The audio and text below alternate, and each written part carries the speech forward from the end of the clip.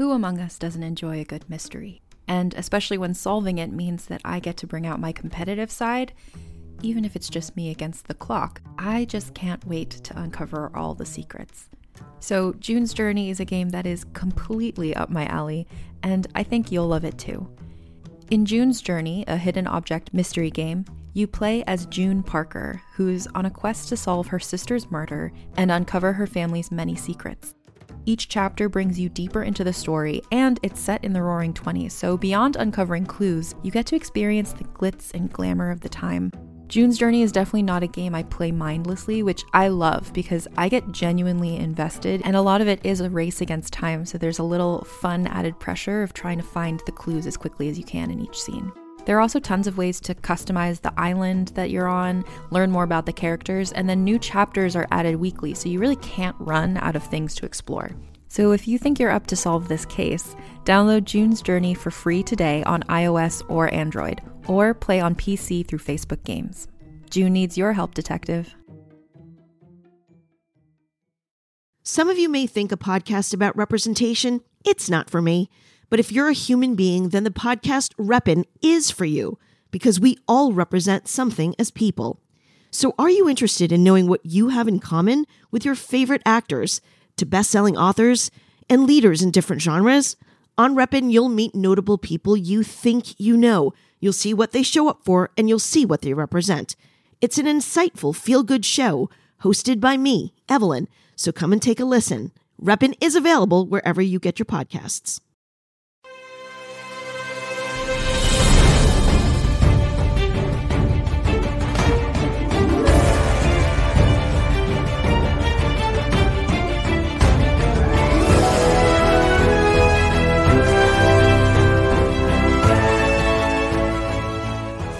Everybody, and welcome to a brand new spoiler review episode here of Star Trek Strange New Worlds Season 2, Episode 10, the finale. Michael, what a finale we got in this one. Madness all around, craziness all around.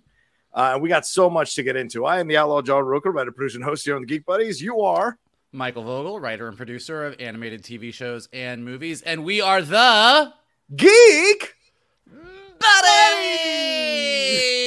Hey, hey, hey, hey, hey! Hey!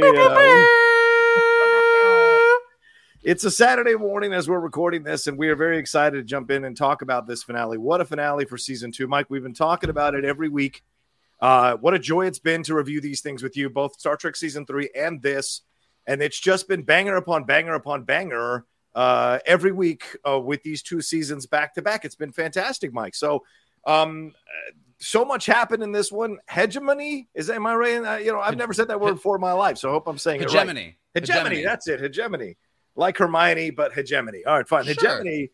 What a fantastic Season 2 finale episode. We got the Gorn back in all their alien xenomorph glory. We got some more with Nurse Chapel and Spock. Maybe some ideas that it could be more here. As I predicted, Captain Batel, possibly in danger of losing her life here with Pike there. And we get the introduction of Lieutenant Scotty. That's right. Montgomery Scott is officially in this canon of the Strange New Worlds. So much got jumped, and then boom at the end, Michael, a to be continued to get us excited. Shades of the menagerie from the original series, shades of the best of both worlds in the Star Trek Next Generation. So, your thoughts overall as you have had now a couple of days to really savor and process this finale for Season 2. I mean, it was a banger. It was great. I loved it. I mean, I think that at this point, if you've been listening to our reviews every week, it's probably sounding like a broken record because we've really enjoyed every episode this season. But I think what they did, I mean, honestly, guys, to go from a Lower Decks animated crossover into a musical episode, into a let's just go full Ridley Scott, James Cameron aliens with the Gorn. I mean, they're really just stretching the limits. It really does remind me when I first moved out to LA and I was taking a storyboarding class at the Animation Union, I got in a big argument with my professor because he said that sci-fi was not a genre all by itself. He's like, sci-fi is not a genre. And I'm like, I am a nerd and I love sci-fi and sci-fi is absolutely a genre. And he was like, no, he's like, sci-fi is not a genre. Sci-fi is a location.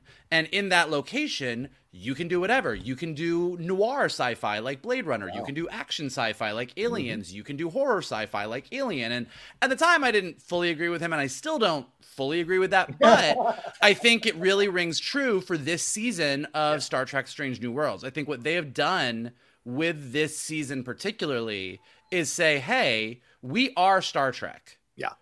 Every episode that we do is going to feel Star Trek. We are the Federation.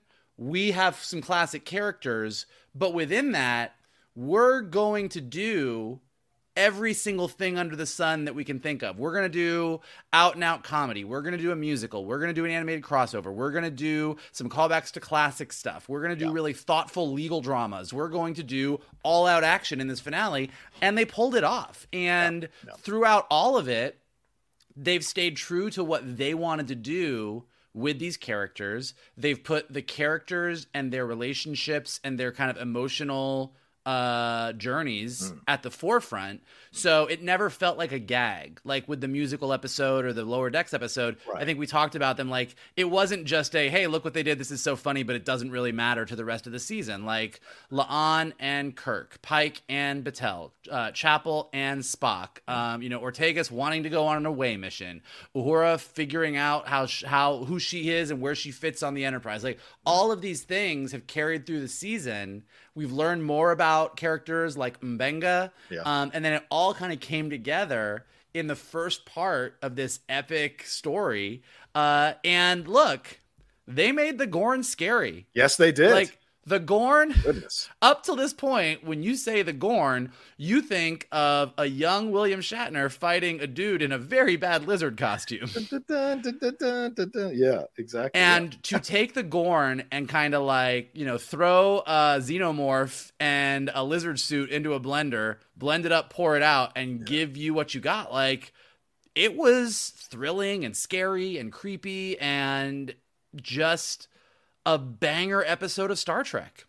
Yeah, and I like they don't shy away from the xenomorph illusions. They're not like going like, no, this is original. How could you compare them? No, they lean into it, make connections to it as a tongue-in-cheek respect for the Alien franchise and for the creation of those xenomorphs since the first Alien movie. I mean, look, when Batel is face-to-face with that Gorn and then it backs away for no reason and leaves... It's Alien 3. Yeah. It's literally the most famous shot from Alien 3. Like, when Pike was like, what's wrong? And she was like, nothing. And I was like, she got babies in her. She got babies. So yeah, I mean, like the Ridley Scott, all three though. I mean, kind of the horror elements of the Gorn, like Chapel kind of walking through the ruins of the saucer, very much Ridley Scott. But Pike and Ortegas and M'Benga, and Sam kind of walking through the city with the guns, hunting down the Gorn, very much James Cameron Aliens. Yeah. And then, yes, the Batel moment with the Gorn, very much Alien 3. So definitely the Alien references were big throughout. But to your point, also, like, we got Scotty. Yeah. Scotty is on board. So, like, that's really great. So just a lot of really, really interesting stuff going on. And, I mean, I honestly feel like we might be living in like a golden age of Star Trek right now. It is absolutely. I mean, Star Trek Discovery walked and stumbled and occasionally ran so that Picard season 3 and Strange New World seasons 1 and 2 can run like crazy. I mean, it just and Lower Decks. Oh, and Lower Decks. Yes, of course. And I keep telling y'all, I mean, who knows where season 2 is going to show up, but don't sleep on Prodigy either. It is. It's not just a kid show. It is good. And if you love Janeway, you're going to love you some Prodigy. So like, we really like. And that doesn't even get into the upcoming Starfleet Academy or the short treks, which have been great. People have loved the short treks as well. Yeah. So like, we've been doing great, and I've been telling other people what we've said on our reviews in the past few weeks, and particularly with Scotty showing up, that like, I honestly would be down for 2 or 3 more seasons with this crew and then slowly transitioning over and give me the OG team with this cast and start telling stories, and I'd be in. Like, I think it's that strong. Yeah. I said this a few weeks ago. It feels like that's where they're heading towards since maybe the beginning, by teasing the fact that we know what the end point of Pike is going to be, which we saw in the Menagerie, the original series 2-parter. That is my favorite episode of Star Trek, episodes of Star Trek. We know where Pike ends up. So slowly introducing members of the crew that are going to take over the Enterprise in interesting ways Seems like that's where we're going. And I think they had to slowly get us used to these characters. They had to hope that the rollouts worked and that a majority of the fans enjoyed it. And it seems like they have been. And certainly I enjoyed the Scotty rollout in this episode. Yeah, I really liked this episode. Thoroughly enjoyed where we went with it in terms of the relationships. Really enjoyed the fear that the Gorn, the horror elements of it, as you alluded to here, but also the idea here of old Star Trek, right? Of the original series Star Trek. They want to create a Midwestern town in the middle of space, that kind of thing that you would see in like the original series that they do, because the production value wasn't that high in a lot of these episodes because they didn't have a lot of money to create these episodes. So something doing simple like that works overall, as well as alluding to it, but also so much more in these relationships that we got in this episode as well that I thought was really great. We're seeing, and they didn't mention Una also on her journey here. Yeah. I mean, Pike saying, I need you here on the ship, essentially saying, you are a captain in waiting. You are a captain in training, kind of like what we saw in Picard season 3 with Jerry Ryan. You're a captain in training.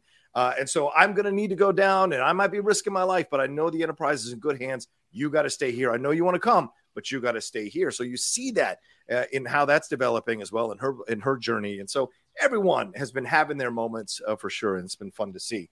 So let's get into it. First of all, hegemony. Yeah, hegemony is hegemony. God damn it. Hegemony is the political, economic, and military predominance of one state over other states.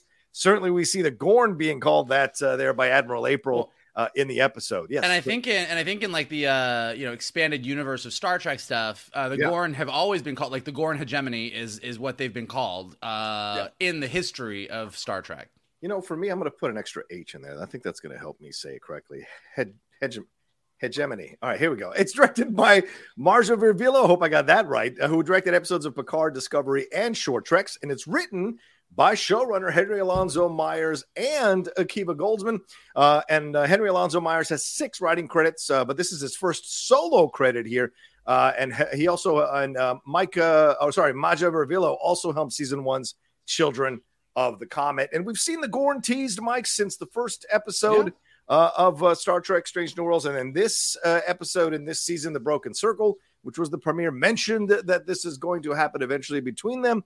So we see that. So we're going to break this thing down here, old school style, as we used to do in the Geek Buddies. I'm going to go I've just split the episode up into 3 sections, and we're going to discuss the actions in the sections. All right. I didn't want to do storylines this time around. I wanted to focus on action. So let's get it going. I'm ready. Are you ready? Okay. Ready. The episode opens just outside Federation space here on Parnassus Beta. Captain Batel is doing the ship's log voiceover here. As the beginning, she talks to us and tells us Parnassus Beta is a colony modeled after a 20th century Midwestern town, as I just mentioned. We see that Nurse Chapel is giving vaccinations here. We get a Dr. Corby reference, and then Chapel beams up to the Cayuga, which is Captain Batel's ship. Pike calls Batel to check up on her, but their call is cut short as a massive Gorn ship appears out of the clouds like something out of Independence Day or District 9. Parnassus is able to get a distress call out from Captain Batel, which the Enterprise receives, and they go, and Pike, he goes immediately into rescue mode. While they're going into rescue mode, Pike talks to Admiral April, who warns Pike about not letting his feelings get in the way of things because it could spark a war with the Gorn. They also have an exchange about calling some people we don't understand monsters. I'm going to get to my overall analysis of that, but I think that's really interesting. When they get there, they see that the Gorn have already struck here and blocked out communication. The Cayuga is destroyed, but they can't find any life signs. So where is Nurse Chapel? And then more Gorn show up with a message showing a demarcation line here, Mike. It's basically saying you guys need to stay on your side of the line or there's going to be trouble. Pike calls a meeting of all his senior people there on the ship, says he's going to go violate this line and go and get these people out of there, including his love there, Captain Batel. Spock, Una, and Uhura want to help, but he wants them to stay on the ship. But Sam, La'an, Mabenga, and eventually Ortegas volunteer to be part of this crew to go down there. And Pike reveals that he's got anti-Gorn weapons in Crate 32, which he has transported into there for them to take a look at. They can track the Gorn, they can stun the Gorn, they can kill the Gorn with these weapons now. based on their experiences with the Gorn from last season. So, Mike, hell of an opening, hell of an intro, certainly laying the stakes and what the intentions and the drive of these characters are going into what we're going to get into the meat of the episode. So what do you think of this beginning? What do you think of laying the groundwork, all this, the exchanges between everybody and this crate of anti-Gorn weapons? I mean, this is just really great pacing. I mean, they dive right into everything. They give you this really nice opening with Batel. You see Chapel leave, you get everything going. And then, that ship shows up. And, every week when we review the Marvel shows and when we review the Star Wars shows, and we're like, why was it only 29 minutes? And did they do this? And were the effects good? You're like, well, the budget is whatever. But then you look at like something like that ship coming in on Strange New Worlds and you're like, well, fuck, guys, you gotta catch up. I don't know what to tell you because that looks great. Yeah. It looks great. Yeah, and even seeing like that Starfleet ship crash, which comes into play later, you're like, all right. So like you jump right into it, get to the Enterprise, see what's going on. Like they're like, all right, all hands on deck. Let's see what's going on. And to your point, I really did love the exchange about monsters. Yeah. Where Admiral April's like, look, monster is just a word that we use and we don't understand something, and just see Pike just like not about it. Yep. He's like, well, I don't have time for that kind of discussion right now. He's like, they're fucking monsters. Like, they are giant lizard people. I'm done. I'm out. And then, you get the typical, it is so typical, but you like it every time. Hey, I'm going to break the rules. I'm going to do this. I can't ask you to go with me. We're all in. You're like, yeah, all right, I'm in. Let's do this. Let's do this thing. And then, beaming the weapons in. This is the first of many times that, like, I started to be like, oh, yeah, we're going full Aliens. Because, like, one of the big things between Alien, Ridley Scott's Alien, and Aliens is Alien, that thing was impenetrable. Like, none of the weapons they had on that ship could hurt that thing. Because it wasn't a military ship. It was right. So like they had no ability. Like that thing was, you didn't know where it was coming from. Right. You couldn't hurt it. It was just an unstoppable monster. And when we saw the Gorn in season 1, it played fully like that. Like that, it was full Alien. Yeah. And here you set things up right off the bat with, oh no, we're James Cameroning here. We can track him, we can shoot him, we can kill him. Like we're going in and we're not fucking around. Yeah. And I was like, all right, here we go. Let's do this thing.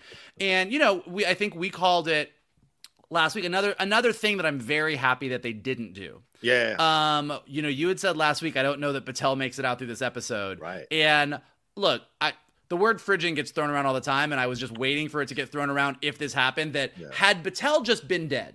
Right. Like Batel, like if we had this relationship all season, and then Batel just was gone and that was it, she was off the show, it wouldn't have exactly been the worst thing in the world, but I think it would have been a waste of a nice character. 100%. So I was very happy to see that is not what they did, and I think what they did with her is very, very interesting. Now, she still might not make it out of the beginning of season 3. Like we'll see. So there's still a question, but I think the way they handled it was really good. And it makes, no matter what happens to her, she is still very, she's a captain who's making her own decisions. Yes. Right. And not robbed of her own autonomy. And so I think that they did a really nice job with her. Like I've quite come to like Marie Batel. Like I think she's a fun character. Like I get that we don't dive into a ton with her, and like her and Pike's relationship we haven't like delved into in the same way that we have with like Chapel and Spock, but I think that she's a really great actress and she's brought a lot to the character, and I like her as Batel. Yeah, I absolutely do as well. I like this intro, laying the groundwork for everything that's going on. We're slowly, figuring out that the Gorn are more than just lizard. We're throwing little seeds here that there's going to be a better understanding between the Gorn and the Federation, and clearly sometimes when you're in the war, it's hard to see the bigger picture of the war. And of course, those people up there, you can hate the people up there or you can like what they're doing. It all depends on your point of view and perspective, but they have bigger things to worry about. Whereas on the ground, Pike can have the luxury to be like, I want to kill these guys. Mm-hmm. They're just reptiles, whatever. But this is just like the Klingon, right? The Klingons, rather, in the original series. Initially, kill the Klingons. They're always evil, no matter what. But eventually, as things progress, there was a respect and appreciation for the Klingons. And I wonder if that will happen for the Gorn as things progress. Because remember, Kirk doesn't kill that Gorn in the original series. And this is a younger Kirk we're seeing here Kirk may learn the lessons from Pike's experiences with the Gorn. Things may change. So that's the reason Kirk doesn't kill the Gorn, even though it does attack him on that planet in that episode in the original series. So I think that's an interesting element of this. It's like bubbling like 7 layers below in the writing of this episode. And like we said, like each episode has kind of been its own thing this season, and I think a really successful way. But when you look at some of the bigger elements throughout the season, the Federation's really harsh laws against anybody with genetic modification, right? And they're kind of it's not speciesism, but their ism about people with genetic modifications. Everything with the Klingons, with Mbenga and the Klingons, with Ortegas and the Klingons, with anyone who fought in the Klingon War and their feeling about Klingons. And now this thing with the Gorn, where they are completely alien. Like, they are so different from us, but intelligent. Unlike aliens, they are smart. Like, they have technology. They have their own ships. They have, like, there's something going on with the Gorn. And so I think that for people that are like, oh, Star Trek Strange New Worlds is all over the place, just doing its weird stuff. Like, it is doing weird stuff, but some of the bigger themes throughout in the way that we deal with the othering of people, the way that we look at people from different species, from different races, from different cultures, like that, which Gene Roddenberry baked in day one from Star Trek, is still happening really, really well in Strange New Worlds while they're doing all this other crazy stuff. I agree with you, Michael. And that's like 100% the way I kind of, when I looked back at it after doing all the, preparing for the review, I rewatched it again from a symbolism point of view.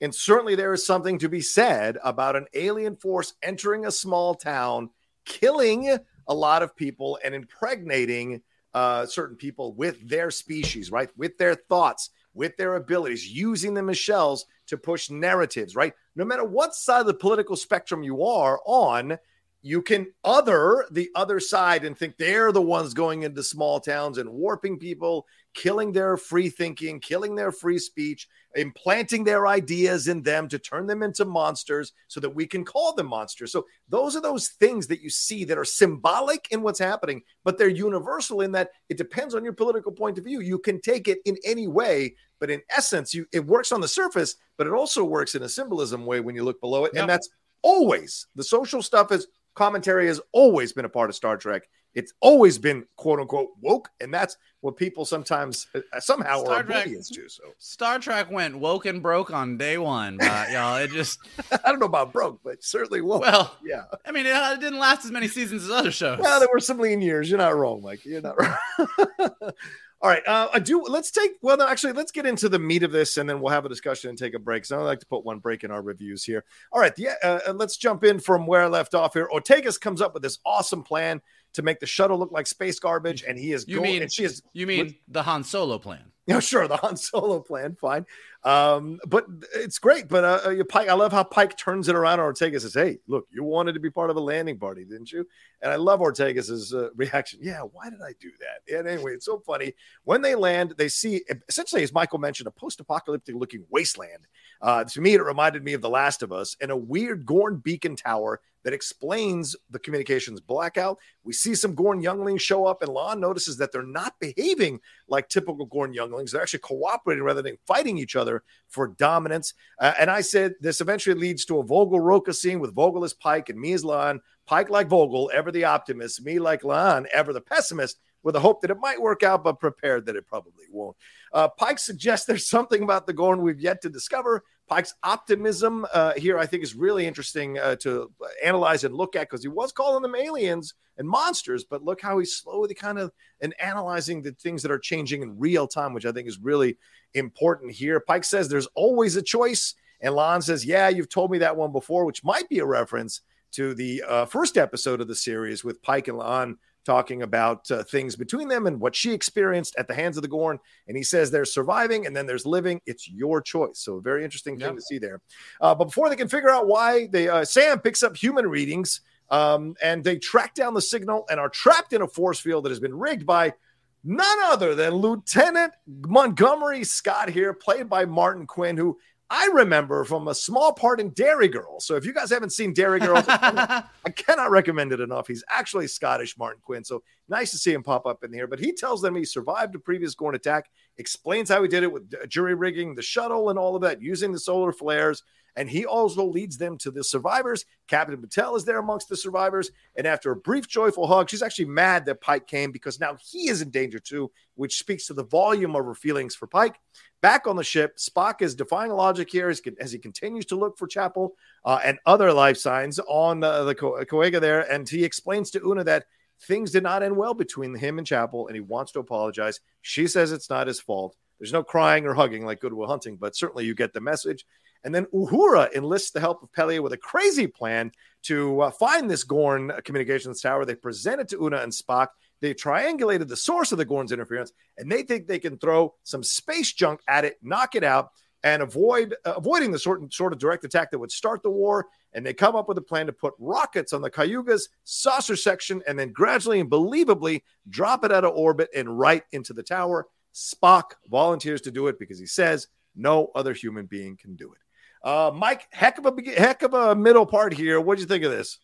Well, yeah, I mean, as you're going through it, you kind of laid out why this is a banger episode. Yeah, because Ortegas gets to do some badass flying. Yes, she does. And also, okay, so just to be clear, as we're tracking references and homages, intentional or otherwise, the let's pretend we're space garbage is almost verbatim what Han, Chewie, and Leia do in Empire Strikes Back to get away from the Empire. Like, they are space garbage. So Ortegas, she's watched Empire a few times. But then when they get to the planet and they drop, and the whole, like, I need to drop to this many feet before I punch the engines, it's fully like the Marines landing in Aliens. Yes. Like, it's that drop. Like, and so, and it also just makes Ortegas awesome. Yeah. Like, all of them kind of having their hard time, like Pike looking like he's fully going to blow chunks, and Ortegas just grinning the whole time, coming up at the end, and Pike just being like, man, you were born for this. Like, it's a great Ortegas moment. It's like, okay, you're my girl. You can fly in and out of anything. I'm on board. So Ortegas, great moment. Yeah. And then you have this awesome exchange between La'an and Pike once they are on the planet, and exactly what you said. It's the eternal Rocha Vogel argument, but it is, and you get La'an's feelings about the Gorn, and you get Pike just being we're going to find a way. I mean, to La'an, to Batel, like Batel's like, your shuttle's not going to get everybody out of here. He's like, we're going to get some people out of here, and then we're going to figure out a way. Like, Pike is fully like, we are going to make this work and save everybody. Which is very important for when we get to the end of this episode. Yeah. So Pike has a great moment. La'an has a great moment. Then you get this Scotty moment. Now, when you introduce a classic Trek character, it can go wrong a lot of ways. Like, it can be like, that was cheesy, that was silly, I don't like how you did it, that doesn't feel right. But to have them all get trapped in this really brilliant plan, and the dude shows up, and he opens his mouth and starts talking, and you're like, it's Scotty. Like, it's got to be Scotty. Like, listen, this accent is Scotty. Like, is it not Scotty? Like, it's got to be Scotty. And he's like, oh, yeah, Lieutenant Montgomery Scott. And you're like, it's Scotty! Like, it just, I think everybody was thrilled, and it was a total blindside. Like, I hadn't read about it. I didn't know that Scotty was going to be in this episode. And so it was a really satisfying, fun, nerdy Star Trek moment. And then back on the ship, Una gets this really great, she's talked this whole season or sung about opening herself up and being really more there for her crew emotionally. And so then you get this moment in the finale where she's really there for Spock emotionally. And you see Spock doing his Vulcan best to keep his emotions in check, but freaking out about Chapel. And then I also think it speaks volumes, Michael, that he's even able to open up and share that with Una. That shows you that embracing the human side his Vulcan/human way, like as much as he's trying to keep it in, he still is like, the last thing I said to her was not good. Like, I need her to be okay. And it was like, it was a really touching moment. And then Uhura gets to come up with Pelia with the awesome plan, which also kind of brings their relationship to the forefront, as she's been sort of avoiding her throughout the season because she was really close to Hemmer. And now the two of them come up with this awesome plan, and it's an awesome plan. So now you've got Pike and the team on the ground with Batel, and we've got to figure out what we're going to do to get everybody out. You've got Uhura and the team coming up with this awesome plan, and you've got Spock being like, okay, well, y'all humans are not as precise as me, so I'm going to fly over here into darkness style, and I am going to place all these rockets on this giant saucer and crash the fucking saucer into the thing. And so as far as like this is what the plan is, like, it is very clear, it is very straightforward, and it's very awesome to watch. Yeah, I agree. There is so much genius in this middle section of the show, from Scotty explaining how he was able to escape the Gorn and everything that he did to kind of escape the Gorn. And by the way, very reminiscent of Simon Pegg's interpretation, obviously with shades to James Doohan's interpretation there. But once again, seems like he's going to be a part of the Star Trek Enterprise by accident, like the 2009 Star Trek situation happens with Simon Pegg. And I like that. I think Martin Quinn did a wonderful job. Great job. Completely evoking. And, you could easily be like, no, but it worked so well because we are slowly fitting in all the pieces of the Enterprise here in terms of the crew. Depending on what happens to Scotty in season 3, I imagine he's going to get on that ship and take Pelias' spot eventually. But you're setting it all up here in the way that it's working. And I think it's so fun to see. But again, we get the Batel and Pike stuff. I love that. I love that back and forth. I love her saying to him, you're an idiot for coming here. Now you're in danger. One of us has to survive. One of us are captains and one of us. The only negative, I think, a little bit is we don't get to see her mourn her crew members who have died. And it's a shame because we haven't had separate episodes with Captain Batel and her crew and all of that. So you kind of have to give the show that a little bit of understanding in that situation. But you would like to hopefully maybe down the road have some short treks once, of course, the strike is resolved and all of that, that we get a little more time to understand. The Cayuga. What's that? The Cayuga. Yeah. Batel's ship in the Cayuga. Yeah. All of that. Just a little more time, I think, would be nice. But yeah, all of that works so well. And again, we get this idea of intelligence, right? How do we figure this out? Okay, Uhura, yeah, as you said, so well, working with Pelia. Pelia said, I love a crazy theory, and don't censor yourself. Give it all to me. And they do figure out what they need to do. And of course, as we've seen numerous times in Star Trek, the smashing of the saucer ship, as we saw in Generations and other places, into something to either save people or destroy something. We've seen that happen many times. We love a saucer smash. We love to see it. But we did. I mean, and we talked about this a lot in Picard season 3 finale as well. When you have this full cast of characters and you have these big stories and you want to do all this action and you want to hit these emotional beats and you want to have a cool moment, you want to do this, like orchestrating a story that allows you to let all of your characters shine in moments is very hard to do with a cast of this size. Yeah. And I think they did a lovely job of even like, I mean, we're not quite there. We'll get ahead. I'm getting slightly ahead of myself, but even like the nice exchange between Mbenga and Ortegas when they think that Chapel's dead. I mean, like every character got a really nice moment in this episode. So that is, it's a real challenge. And the fact that they did it and they did it so well is just really a testament to how well they know these characters and what they want to do and what they're trying to accomplish. And the amount of time that will be enough for us as viewers to enjoy and not have it feel like it's dragging on too much or we need to move on to the next thing.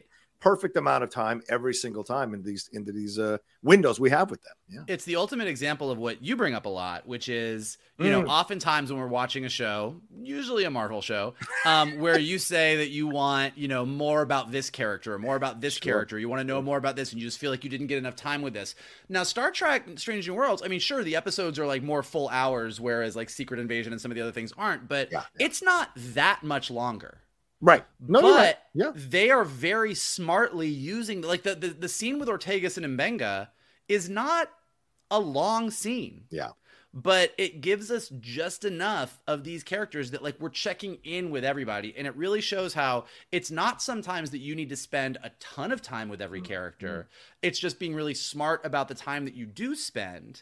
And this is an episode that really eloquently shows this is how it works when you spend the right amount of time with each of these characters. And you have a lead actor and lead character who is willing to be in the background of their stories for large chunks of sections of episodes, which I think works so well because it only establishes and reaffirms and solidifies our love for Anson Mount. and our love for his version of Captain Pike. I mean, he was fantastic through this entire episode. Doesn't lose his cool, keeps it calm, but then at the end, which is why at the end when he's hesitating, which we'll get to, it's all the more chilling that he's hesitating and unsettling that he's hesitating because he's been so good and determined in being the optimist in the situation. I love that. Essentially, it's a Kobayashi Maru at the end. So it is very much a Kobayashi Maru. Right. All right. Let's take a quick break. We'll jump into the last section of the show here right after this.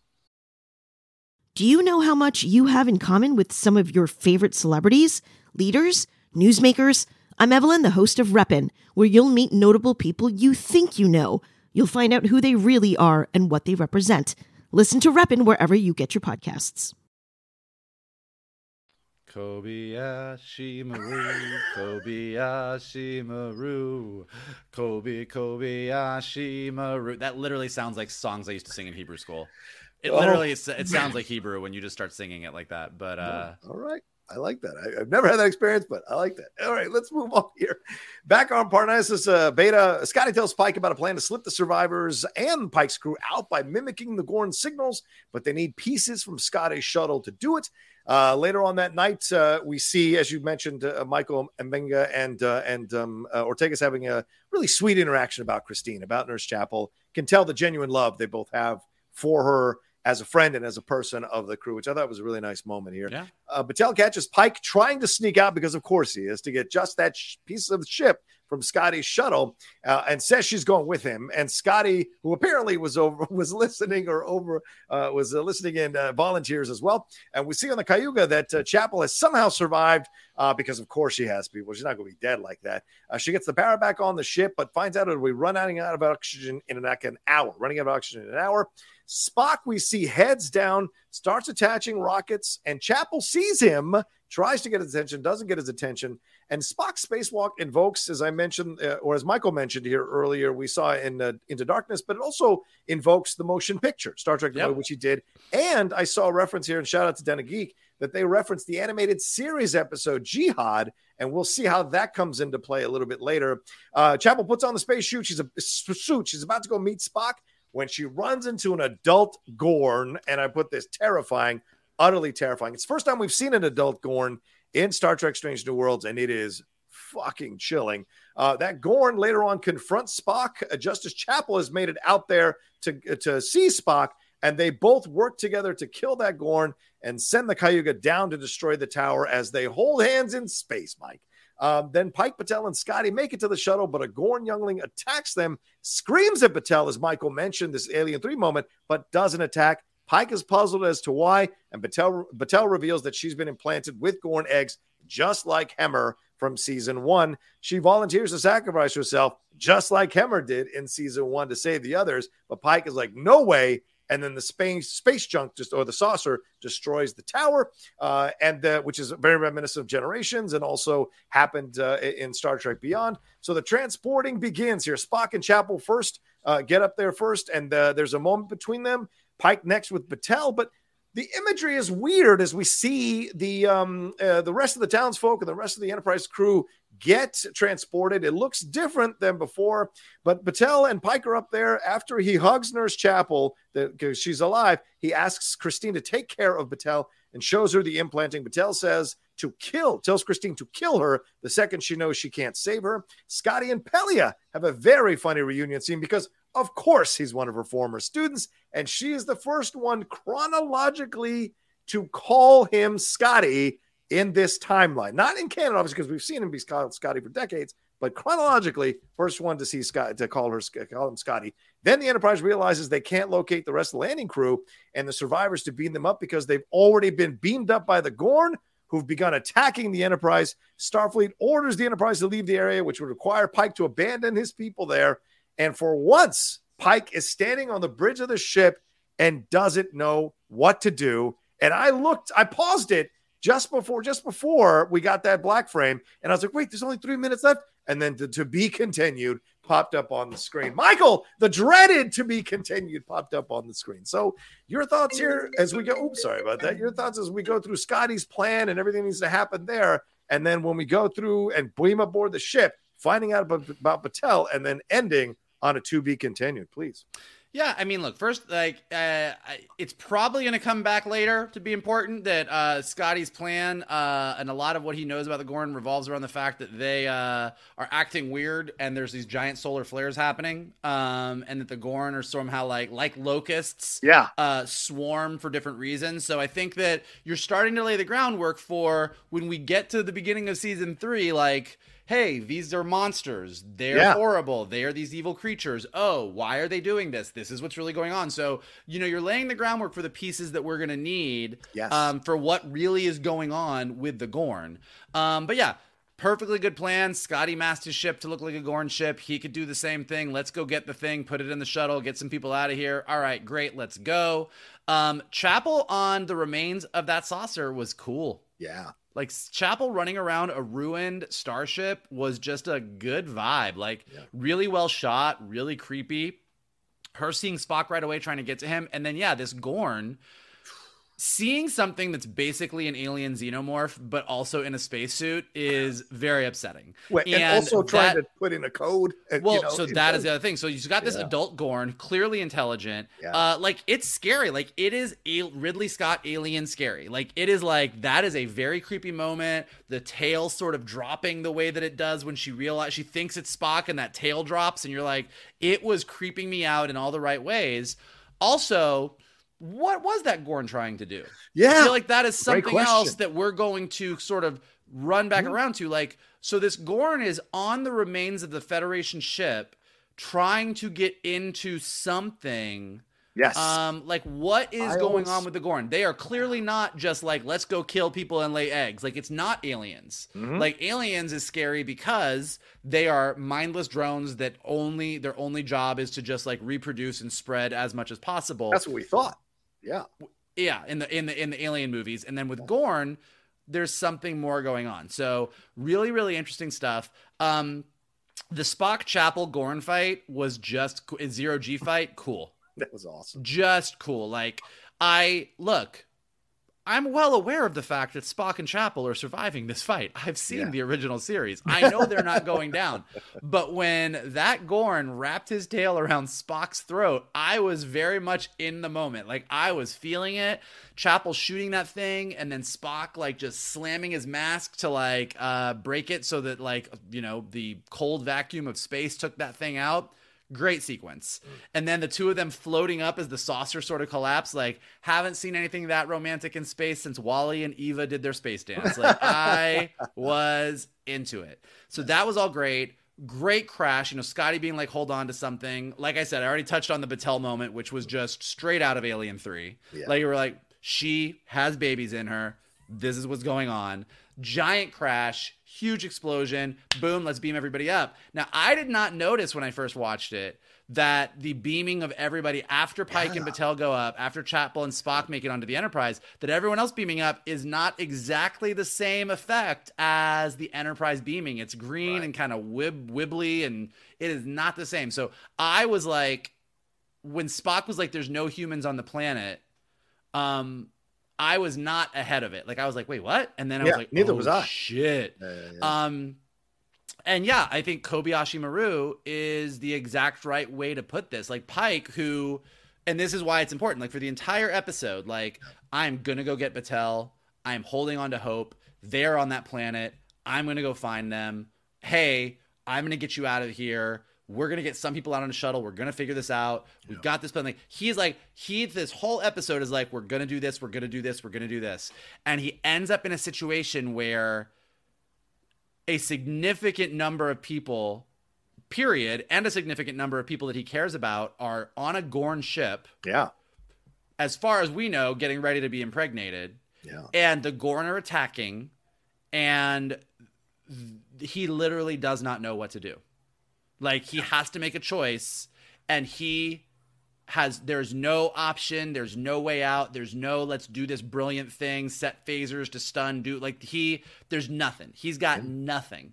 And to leave him on that note, and to leave us to all, like, think about for a good year, what is Pike going to do? It's a hell of a way to end a season. Yeah, I agree. I mean, I texted you as I was, when I was like, what? I was so, frustrated, but then also appreciated it because, I mean, that's the confidence you need to have when you know you've written a good season of Star Trek, right? Even at the beginning with Menagerie, the way they did it was to go back and repurpose the pilot for this telling of this story. But they were confident enough with what they had already constructed to turn it into a 2-part series. Really smart, a 2-part situation, a 2-part episode.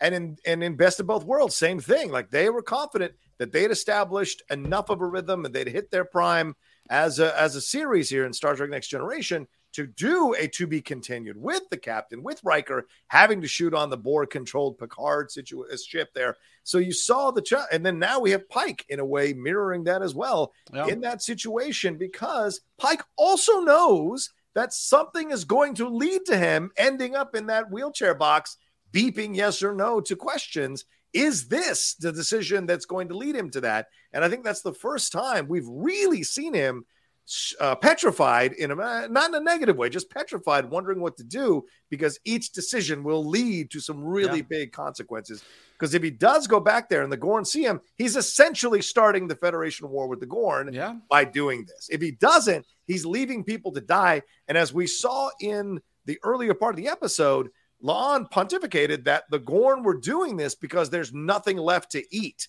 that they're hungry and they're doing these things because they have no other food. So what does that mean? You know, will they be killing even more people to eat them and what have you? So, and then what does it mean that they transported them onto the ship? Are they all impregnated with Gorn? Are they all going to be busting this out? Are there enough stasis fields to keep them in control? I don't know. So there's so much that this show ends on that they confidently know you'll be back for season 3 to see how this ends up. And I think that's incredible of the show and the writers and the creators. And I think the other thing they've done, I think they've done a really nice job of fleshing out what it feels like the Federation Klingon war this season. That, you know, like the Federation and Klingon, like that whole relationship that kind of like goes throughout all of the Star Trek movies leading up to Undiscovered Country. And the Borg are awesome. I love the Borg, but you know, a lot of people kind of by the time we got to the end of Star Trek Picard season 3, it's like, okay, enough. We've done the Borg. Like, we've done the Borg 1,000 times.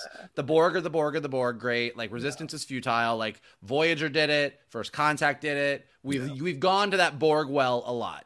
And I think Terry Matalas kind of told the final Borg story. I mean, he really kind of did. Yeah. But so the Borg, you know, were great. The Klingons are great. Romulans, great. Cardassians, cool. But they've taken the shitty lizard costumes from the original series and really developed sort of this xenomorph race within the Star Trek universe that's really compelling and really creepy and really scary and a kind of threat that we've not seen before. Even though we have seen the Gorn in the original series, we've not seen them like this. So I think Enterprise, they faced the Gorn, real weird CG looking Gorn, early CG looking Gorn, but like the way they sort of develop them out in this, like it's a really compelling new piece of the Star Trek universe world that I think they've really done a nice job developing and building out. And I think what you bring up earlier, Mike, is excellent to consider as well. What did that Gorn want on the Cayuga ship? What are they trying to get? What files? Why are the Gorn acting the way they're acting, as La'an points out earlier in the episode? What is the desperation here that's going on with the Gorn? Why are all these ships amassing on the line there, the demarcation line? What is the situation? So we're left with a lot of questions. And a desperate Gorn is probably a more dangerous Gorn. And maybe the Federation knows somewhat what's going on. They haven't given the Enterprise the full intel. And the Enterprise sends back that intel about the solar flares and imitating the signals that Scotty figured out. So they've got that intel. But does the Federation know more than they're telling Pike about what's going on with the Gorn? Certainly we've seen, Mike, in the most recent Star Trek series here that have come out since they've all started coming out on Paramount Plus, questioning the Federation and the Federation's intentions and the Federation's knowledge is still a part of Star Trek, just like it was in the original series. Occasionally when Kirk would have issues with the Federation, or there were court-martials or trials with the Federation. And as we saw in the original series movies, where the Federation, even in Star Trek 6, members of the Federation are part of a plot to stop this Klingon and Federation union. So we see that the Federation has has some actors within them that aren't necessarily fully buying into the mission of the Federation, or they are, but in a very warped way. So I like that that's still an element of this going on. It is, I recently rewatched Undiscovered Country, and I had forgotten that part of it. That good. Even in Undiscovered Country, like that's where we started to see this. Like the Federation doesn't always have to be like perfect. Like it's the even though that was Gene Roddenberry's original vision, that we're going to have this kind of utopian future that we can all aspire to. That sometimes our sci-fi is better when it's a little bit of a reflection back on the world we live in. And so with Undiscovered Country going, there are humans and Klingons and Romulans that are all like, no, let's keep this war going. Let's keep everybody hating each other. It will be better for us. I don't want the Klingons in the Federation. And seeing, like we said, the discussion that Pike and Mbenga had a few weeks ago about Klingons. And then the discussion that Pike has with the Admiral and that Pike has with La'an about the Gorn. Like I said, we're continuing to come back to this thing of the way that we look at others. Yeah. And look, and it cuts both ways. Like it's easy for us on the left's progressive side of things to be like, this is how the right looks at people of color, immigrants, LGBTQ people, the trans community, whatever. But to be fair, it's also the way that people on the left and progressives look at people on the far right. Like we all other everybody. Like that's a part of human nature. 100%. And so to see Star Trek sort of throw that back to us and say, hey, let's even when something is a giant lizard monster that's impregnating babies in your body, like maybe there's more to the story. Star Trek has always been about highlighting the injustices to make it possible for people to find a way to come together. The overall point of Star Trek is to come together. The Federation, in its mission, is about bringing people together. Do they always make the right choices? For example, Admiral April saying, well, Parnassus Beta is outside the Federation line, so we don't need to help them, or we don't need to give all. Even though the reason Captain Patel was there was to try to convince them to join the Federation, which she says at the beginning, they were given the vaccinations. And the people there, Parnassus Beta, were worried about joining the Federation because it would put a target on their back. And those people who were probably part of that political spectrum down there on Parnassus Beta now are like, I told you, we mess with the Federation, this is what can happen to us. So I like that there's really interesting elements bubbling all around this thing that feel real world and connected. But at the end of the day, it is about understanding. Even Sam said that. Sam, a little bit of the Ash from Alien there saying, well, I want to figure out what makes them work. I want to know what they're all about, and I'll use the phaser to stun them so I can analyze them and whatever. So, the elements are all there to try to understand rather than just other and destroy. And so I think that's always been the mission of Star Trek. And I like that even amongst the madness of this, there is still that desire to figure out find a way to connect and have peace in the situation. So we'll see what season 3 leads up to. Any final words on this particular episode, Michael, that we didn't hit on that you want to make sure we highlight? No, like I said, this is a really just well done, well crafted, well acted, well visualized episode of Star Trek. Like it was thrilling and fun. It was as dramatic and exciting as action-packed as the best of Discovery, while still having some of those, like that heart character and a little bit of humor that Strange New Worlds is so good at. Yeah. Well, I agree with you 100%. I had a couple of nitpicking issues with the Patel stuff. I hope the Nurse Chapel and Spock stuff gets resolved. Remember, Christine says to him, when he tries to apologize, don't save that. We'll do that another time.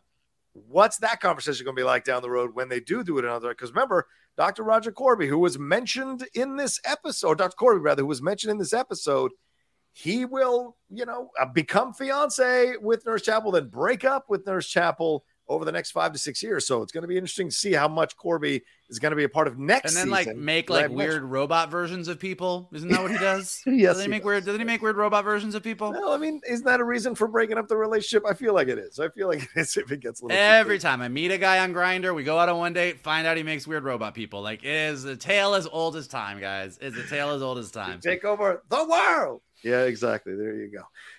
Michael, I do want to ask you this as we're wrapping up because it's our final review of season 2. What are your overall thoughts for season 2, either compared to season 1 or overall as a standalone Star Trek season, a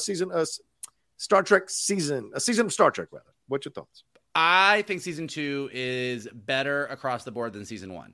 I think season 1 was super enjoyable. It was a lot of fun, but season 1 was like, let's do a bunch of really crazy, fun sci-fi situations with this cast of characters. Yeah. And they did. And it was different than what we had seen. Like, we really got to do those like weird, fun sci-fi episodes of the week, but it felt a little bit, and I really enjoyed it, but it felt sometimes like the situation was more interesting to the creative team than the characters. Like, Pike was great, Spock was great, but it kind of felt like Uhura, Ortegas, La'an, some of these other characters, like they were along for the ride. They were fun, but you didn't get to really dive in. You did a little bit. Like, it wasn't, not like it was like poorly done, but I feel like the story was the driver more than the characters were. And I think with season 2, they continued to just swing for the fences in doing some of the weirdest things that we've seen in Star Trek, but put all of the characters at the forefront. So I feel like we just got to spend a lot more time with every single member of the crew and really dive in and really get to know them more. So for me, and the type of storytelling that I respond to, season 2 worked even better than season 1 for me. And so I'm really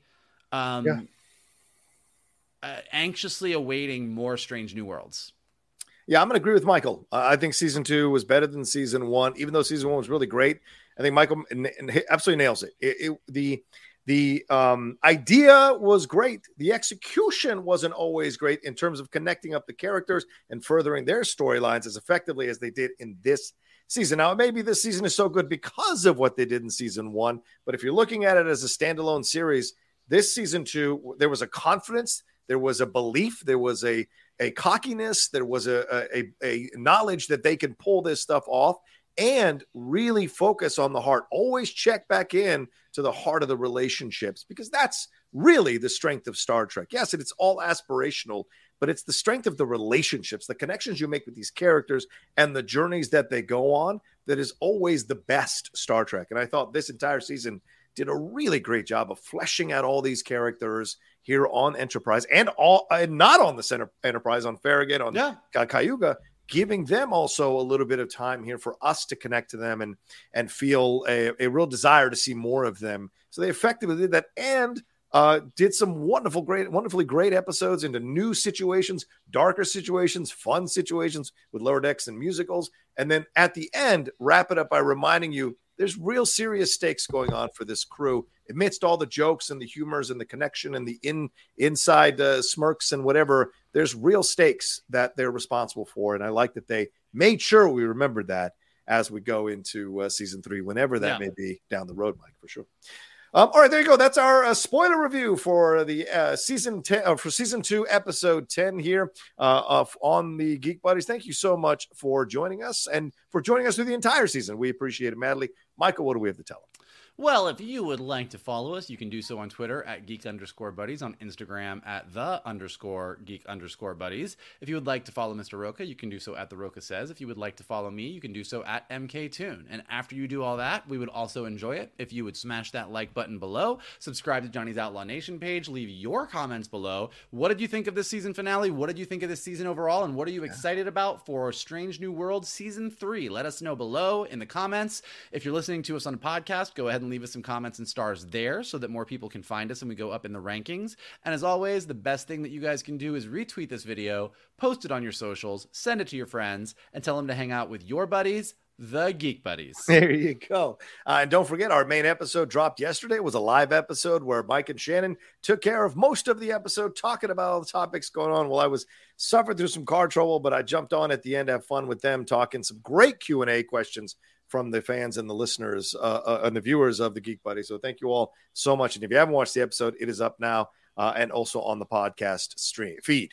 All right, there you go. Thank you so much for joining us. For Michael Vogel, I am John Rocha here on the Geek Buddies. Hey!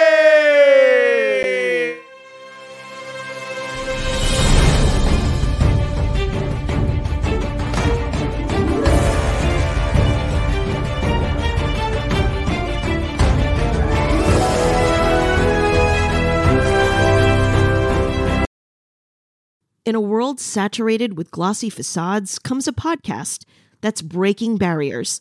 This is Reppin'. It's where we do a deep dive into subjects like belonging, to mental health, to courage, and more. On Reppin', you'll meet the faces you think you know and discover their untold stories. It's real, it's intimate, and it gives you insight into the real person behind the images. In a world of pretense, Reppin' strips it all down. No filters, no facades. Learn and be empowered, and find inspiration through thought-provoking stories that resonate with your journey.